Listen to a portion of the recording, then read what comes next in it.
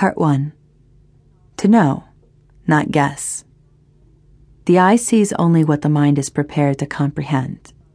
Robertson Davies. The first step to financial liberation is knowledge. According to a 2014 report by the Corporation of Enterprise Development, CFED, nearly half of the American population is liquid asset poor, meaning they have less than 3 months' worth of savings.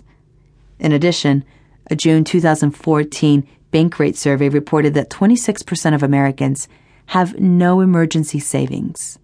Why is this important? Because having money on hand, liquid assets, is critical for managing life's little emergencies, including paying bills following a job loss, as well as covering the cost of unexpected repairs, funding healthcare expenses, and taking a vacation, among many others. Many people, when asked to assess their current financial position, generally are uninformed, assess their position as subpar, or admit that they could benefit from financial education. Unfortunately, many people do not take the necessary steps to do what they can to improve their financial situation. Can you relate to this? If so, it's time you take steps towards financial liberation and start living the life you've been dreaming about. Financial liberation is achieved not only through income accumulation, but by also practicing expense reduction and debt elimination.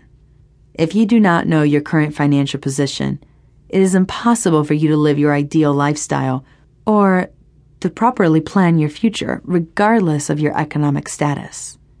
Therefore, you must understand your current financial position. When clients come to me for help with achieving their dreams, I ask them to tell me their net disposable income, which is defined as the difference between their income and their expenses. Often, clients guess at this figure. I also ask them to write down their income after taxes and expenses to verify that their net income is correct. As you can imagine, most of the time their actual figure is much lower than what they initially guessed. Net disposable income equals income minus expenses. Here is the problem. Say Vivica, not her real name, wanted to save $5,000 to take off work for 6 weeks and spend time traveling to South America. She thinks she could save $500 per month for 10 months to do so. But based on her income and expenses, she actually only has $300 per month to save. This could be problematic for 2 reasons. 1.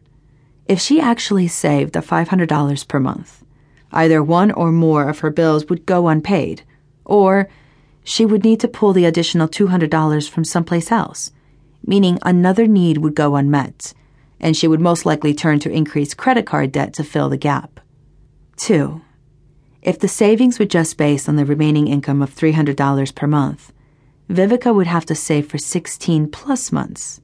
Therefore, she would have to adjust her planning and timeline. Hence, knowing and not guessing is essential for being able to plan for goals appropriately. For budgeting to work and get you to true liberation, you must include all known expenses, not just some. For instance, you may include your transportation, housing, and grocery budget, but may not include your entertainment or fun expenses. That's not going to amount to an accurate budget. To budget is to plan. To plan is to value your impact on the circumstances. In the budgeting process, you must know, not guess, your numbers. Knowledge is the beginning of liberation.